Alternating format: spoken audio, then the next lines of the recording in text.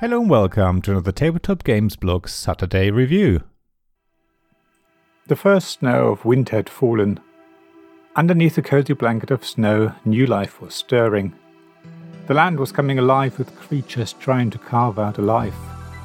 It wasn't long until the warm sun melted the snow atop the giant mountain overlooking this realm. A slow trickle soon turned into a stream, which grew and threatened to flood the animals with the giant River Wild by Stephen Aramini from Button Shy. Yes, I know. Here is another review for Solo Game appearing on the blog. It was only 2 weeks ago when I reviewed Crumbs. Yet, as you probably know, I'm not really very much of a solo player, so something must be in the water to make me want to play these games so I can cover them here. Well, yes, there is. For one, I have more time to play games by myself. For another, solo games have really matured in the last so many years. Gone are the days of Patience or other games of its ilk.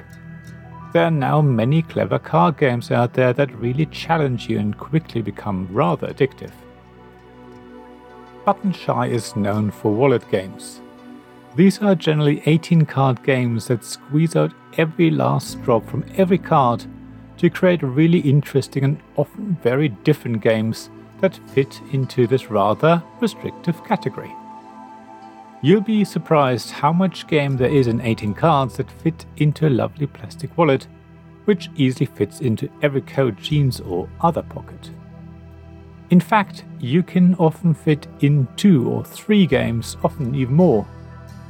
Not only that, many of these games also require little table space, so are ideal to be played while out and about.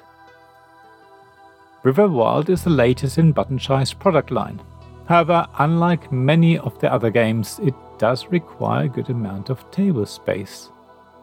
So you won't be able to play it on the train, let alone a plane. A picnic table should be more than enough room though. River Wild only takes 15 minutes or so to play, which is perfect because it takes a good few attempts before you get the hang of it. At the same time, immediately after your first play, you can see what challenge the game is throwing at you. You realize what you should do differently next time so that you get a better score. That's what makes River Wild pretty much addictive from the get-go, which really surprised me. I expected to play this game and enjoy it, maybe play it another time and then put it away. 4 games later I was still going, desperately trying to figure out how I could place the cards in better ways to reach a higher score. At some point I was done, but River Wild came out again the next day for another 4 or so games. I was hooked. Let me describe what River Wild is all about though.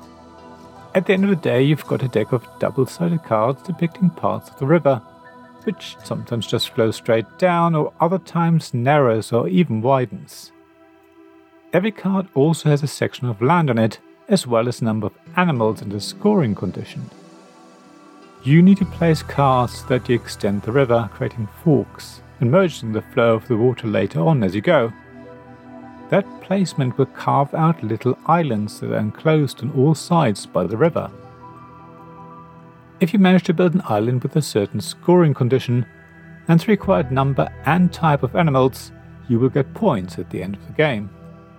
It sounds a bit abstract as I write it down, but will make perfect sense when you play the game. Let me give you an example anyway. So there might be a scoring condition that asks for a dragon and a frog to be on the same island as the scoring condition itself. That most likely means you'll need at least 3 cards. The card with a scoring condition, another card with a dragon on it, and another with a frog. You'll most likely need a 4th to close the island off. If you manage that, you'll get a certain number of points at the end. It might sound simple, but it's a lot trickier than you think. First of all, you are unable to plan ahead very much. On your turn, you get to choose 1 of 3 cards. Additionally, you can see the next card on the draw deck. That's not a lot though. More often than not, you think you've got a plan just for the cards you need to come out until later. So you give up on plan A and go for plan B. There are also times when you get the animal you need to score lots of points, but it's on the wrong side of the river.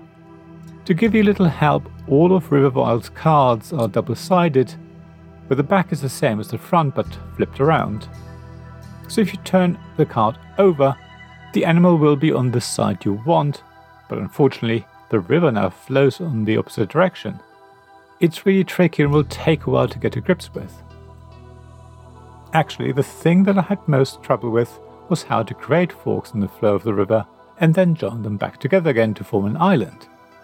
It's more difficult than you might think. I kept looking at the rules leaflet that showed an example, but even then I found it hard.